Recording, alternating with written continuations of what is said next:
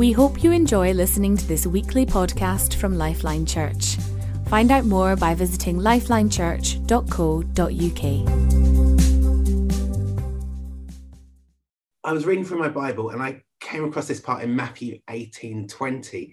So, for where there are two or three gathered in my name, there am I with them. And that's a promise from God that when we gather in his name, two or three, I'm presuming that goes higher than three as well, he is going to be here with us. Now, I think we are here, we are on Zoom and we are gathered together. But I don't think that quite cuts it, because I think we're gathered together. Now we've got to make sure that we're doing it in his name. So what I want to do is I want to take a minute to just pray where we are in our homes, and we can really make sure that we're gathered in his name, that we're really focused on him. So, Father God, we just come to you now, Lord, and we just say, we welcome you. We welcome you into our church, into our living rooms, into our bodies, Father God. And we just say, have your way. Speak to us, Lord, and fill us anew. Right, we're going to go over to Richard Griffin now, who's going to be bringing us the word.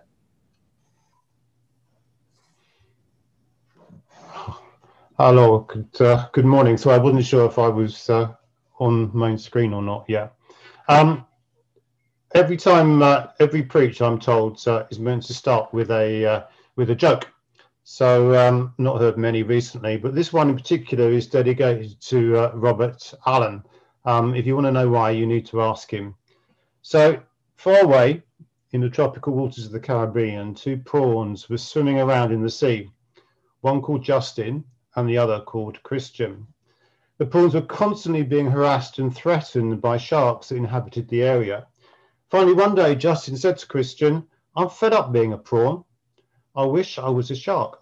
Then I wouldn't have to have any worries about being eaten." A large, mysterious cod appeared and said, "Your wish is granted."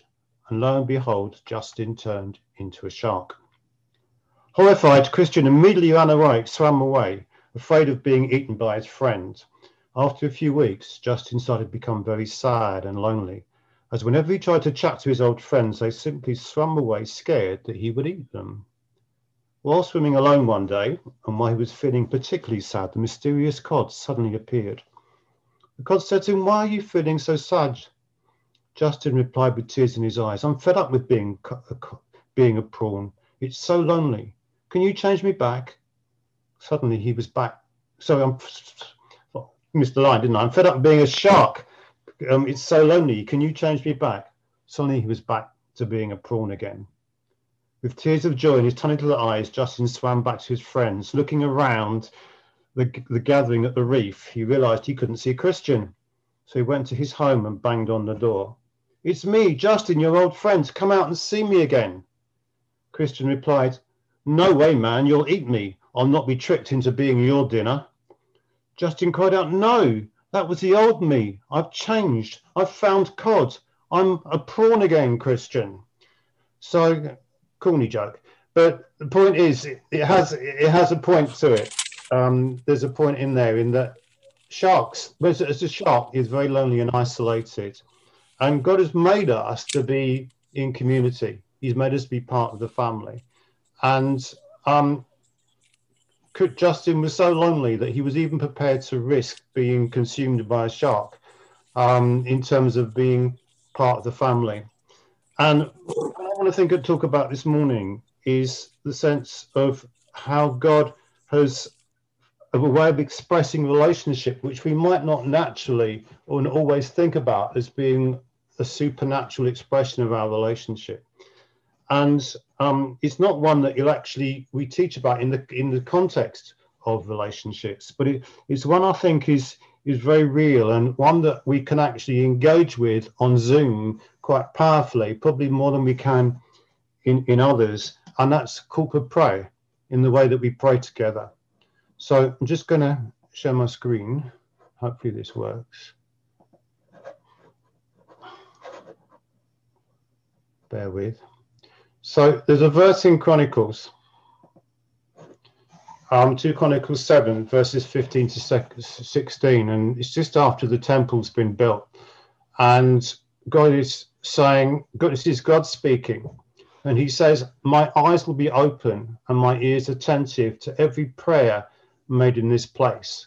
For I have chosen this temple and set it apart to be holy, a place where my name will be honored forever. I will always watch over it, for it's dear to my heart. The equivalent of the temple today is us. Paul talks about the temple. I'm just going to stop the share for a minute. I've lost the strain of my thought now. Yeah, the equivalent of the temple of God today is us. And Paul refers to us individually as being temples of the Holy Spirit. But most of the focus in other places is on us being together, being the place where God dwells. And 1 Corinthians 3:16 says, don't you realize that all of you together are the temple of God and the Spirit of God lives in you? Ephesians 2:20, together we are his house, built on the foundation of the apostles and the prophets, and the cornerstone is Christ Jesus himself. And 1 Peter 2:5 says, you are the living stones that God is building into a spiritual temple. What's more, you are his holy priests. Through the mediation of Jesus Christ, you offer spiritual sacrifices that please God. I'm just going to try that share again. Okay. So what does these verses tell us? It tells us that the temple of God is a place, we are the temple of God. When we come corporately, we are the place that God dwells. And the verse in Corinthians,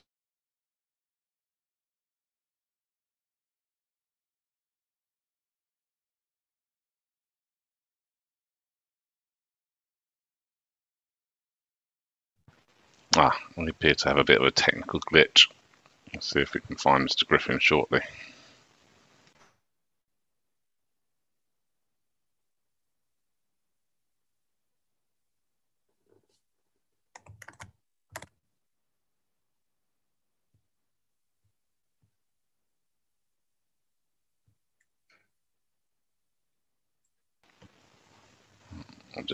We'll try and sort this one out. Bear with us for a moment. We'll sort it out.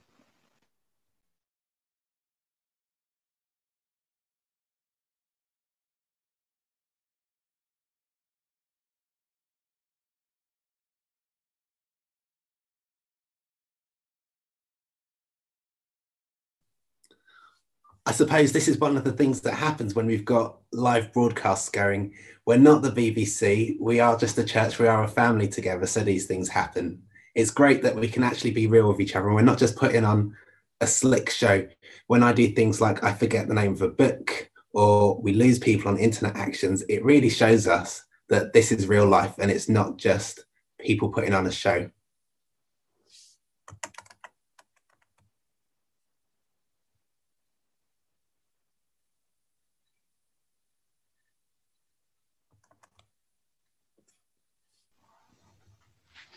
So what we're saying is that we are the temple of God together, and what God is saying in 1 Chronicles, 2 Chronicles 7 is that this is a place that is dear to the heart of God. It's a place where he is honoured. We're talking about this being a season where we are seeking to glorify God, that God is being glorified in us. And when we come together as a temple to pray together, it's a place where he's glorified. And it also tells us it's a place that where he's attentive to our prayer. Can you just take the slides off for a minute? So what does that mean for when we come together to pray? If we're dear to God's heart, then it's a place where we can experience something fresh of God's love together. And it's how God is love. It's a way in which God's love is expressed amongst us in the way that we are together. So first of all, it's a place where we can express love and acceptance as we make it a safe place to pray. We used to, years ago, have to go away on conferences, and one of the rules of the place we used to stay was that we had to have a say grace before the meal.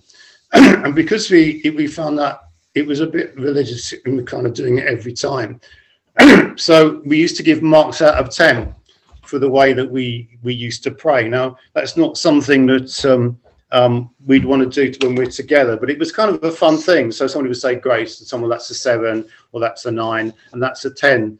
But when we come together, we're not in that place when we're sharing heart and we're sharing life. What we're doing is nobody's criticizing us. It's a place where we accept what God's put in each of us, and we seek to encourage each other to participate and pray together. It's also a place of mutual encouragement when we come together. So it's a place where we would seek to encourage one another. You might have a word for someone, you might want to pray for somebody.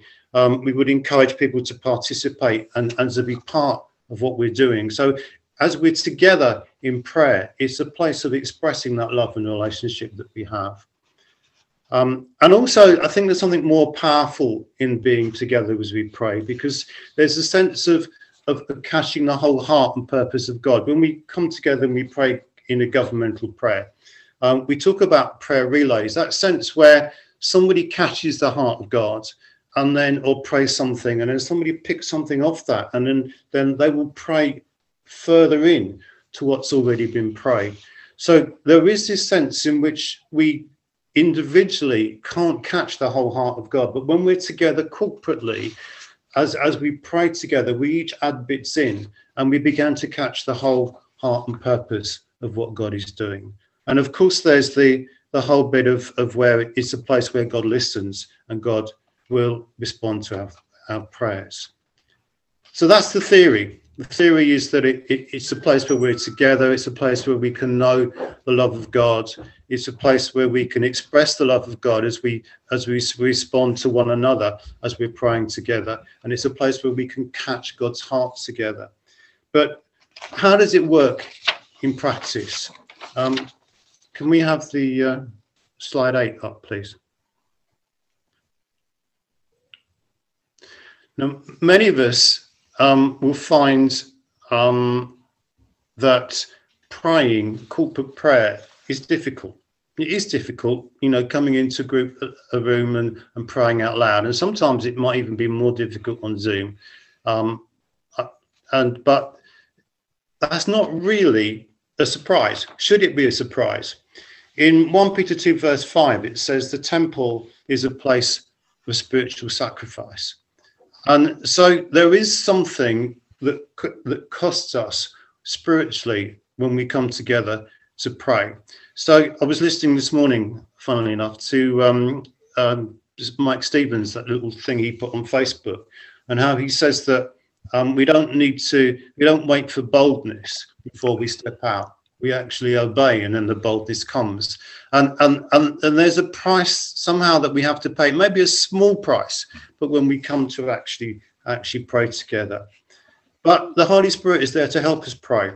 And on Romans 8:26, it tells us, it helps us to pray, but it actually says with sighs too deep for words. But we're not talking about sighing so that people can't hear us. In 1 Corinthians 14, Paul talks about the value of speaking out and people hearing it. And the Holy Spirit will encourage us and enable us to pray out when we're together.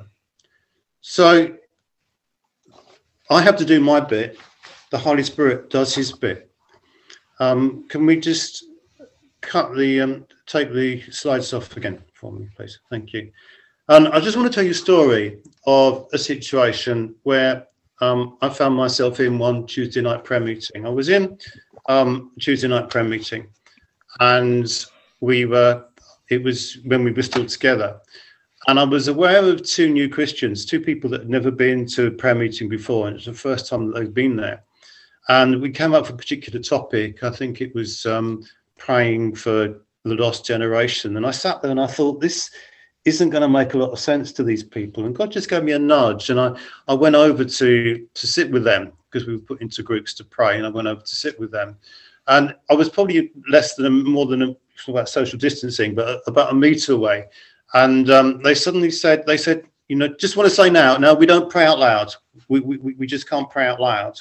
And I said, so that's fine. I just wanted to make sure you understood what this was about. So we sat down, and I explained to them what the topic was. And as we talked about it, they came into some understanding of what we were focusing on, and that brought them into, and they said, yeah, that was good. They could see how it could relate to a situation that they were aware of. And they decided to engage with that situation and sort of, well, how can we pray? They didn't ask that question, but, I said, well, we could pray for this particular situation that you just mentioned. And they said, yeah, we could do that. So I said, well, let's pray. And suddenly, before I could even open my mouth, one of them prayed, and then the other one prayed. And what happened is they'd come into a new place in terms of, I think that it wasn't anything I did, but God brought them into a place where they had released them into prayer. And I just want to take you through the steps. If you could put up slide 9, that I felt that God helped us with at that time.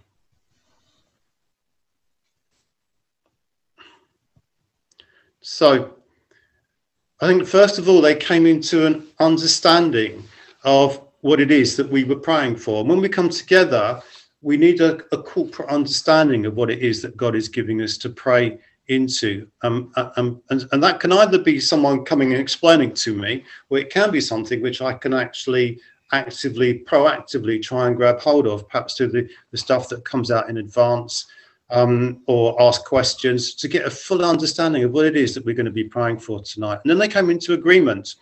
They agreed that this was something that God was putting on their hearts and something that he wanted them to, they could see this was a good thing for us to pray for and to be together with. Then they chose to engage. And engagement, I think, is a sense of trying to feel, well, God, how do I need to pray? How should I pray with this? And it can also be sometimes not just how do I pray, but how do other people, how catch it from other people. As I hear other people praying, I engage with the way they're praying, and I can catch something for them as well. But then there was another step which had to happen, and this is why I think they prayed, is that as we seek to engage, we then need to catch God's heart of compassion for that particular situation or people that we're praying for. And that's something God does. But as we choose to engage, there's something there to grab hold of. And then finally, there was a willingness to open their mouths. And I think that, again, is a step. God will not open our mouths for us, but we actually have to choose to open our mouths, that step of obedience which comes before boldness. Just to say, I don't think it gets any easier. Can I have the next slide, please? This is kind of what I feel like every time I step out and pray. There is that sense of you never quite know where it's going to take you. And there's a place in my sister's house. We often used to go and stay in my sister's house in the south of France. And it's not really a mountain, but it's 2,000 feet tall, this place. And it's got a cliff. There's this kind of a sheer cliff on one side, which is about 15,000 feet. And people plow a guide off this. So you can go and watch them just jumping off into this void. And never quite knowing where it's going to take them initially. And that's how I think praying can often be, that we have to step out. We open our mouths and we step out into the void, but God will just catch us as we do that by his Spirit and just lift us up into something fresh and something new as we begin to catch his heart and he leads us in the way that he wants us to pray. So, and finally, what I would say is this. Next slide, please. We need to be filled with the Holy Spirit. And if you're struggling with praying out loud or praying with stepping out or engaging with the heart of God as we pray together, then ask God to fill you with his Holy Spirit. The thing that transformed me in my life a long time ago now was I used to hate prayer meetings and I used to sit in the corner and I used to not want to pray. But one day I just met God afresh. And there was a new passion and a new desire that he gave me because he filled me with his Holy Spirit. And if you want to be filled with this, want to be part of this, and I say, I think the significance of this is not that we're just praying. We are praying because we believe it's the way that God moves, and we want to see situations and circumstances changed. But what I'm saying is we're praying because as a people gather together, there's a sense of us expressing that corporate relationship that God has put on our hearts together, who we are to be. And during these times when we can't actually express so easily get together, as we come to pray together, it is a place where we can experience that level of relationship that God has put amongst us, as we express that love and acceptance and forgiveness, as we're able to encourage and edify and build each other up, as we're able to bounce off one another and catch each other's heart as we pray together. And of course, it is a place where God is glorified in us as we come together to pray.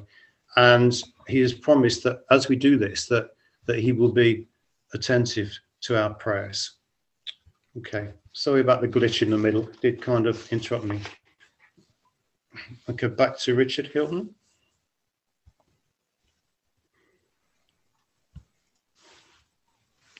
Unmute myself there. Thank you very, very much for that, Richard. So corporate prayer is such an important thing. Like Richard was saying, it is difficult. When we pray together, we add bits and we build on what each other's saying, and that's hard. And it's something that we really need God to enable us to do. When we open our mouths, it's stepping out. That's our step of faith. And then that's when God catches us. And it's one of the ways that we build relationships with each other. So if we want to step into this, one of the opportunities is governmental prayer. That happens at 6:15 till 7:30 on Tuesday mornings. The link is in the bulletin. So it'd be great to see some people to get an opportunity to really access this. Now, after that technical glitch, I had a message through from Nick Brewer telling me how I should have actually handled that situation. He corrected me in saying, actually, I should have put a performance on. So I'd like to apologize to everybody. I'm still learning. Next time you'll think that you're watching The Greatest Showman, it'll be so amazing. So as a church, we've been looking at supercharged friendships. And part of that is the way we relate with one another. But we're always saying that what we have, we want to take out into the community. So it's a question of how can we extend this and take what we've been learning and take it into the community. Like Amanda said, what we build now will take us into a different place when the restrictions are eased. So if you have anything, contact Marissa. Again, all of that information is in the bulletin. I'm going to just hand over to Jamie now, who's going to tell us about an upcoming conference.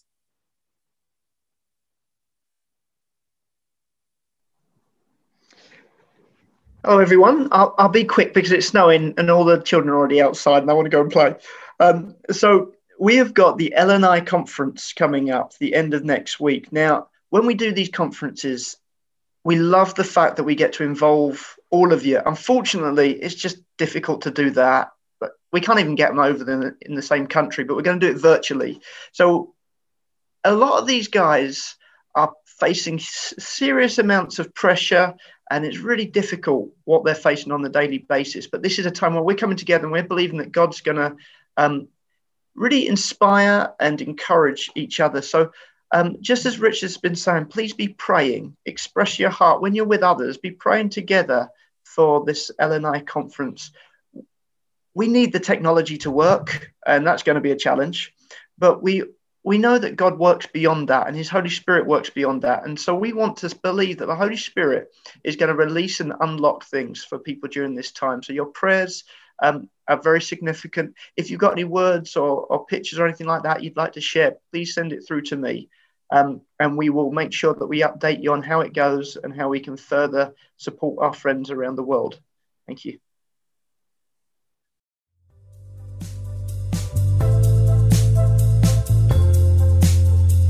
Thank you for listening to this podcast by Lifeline Church.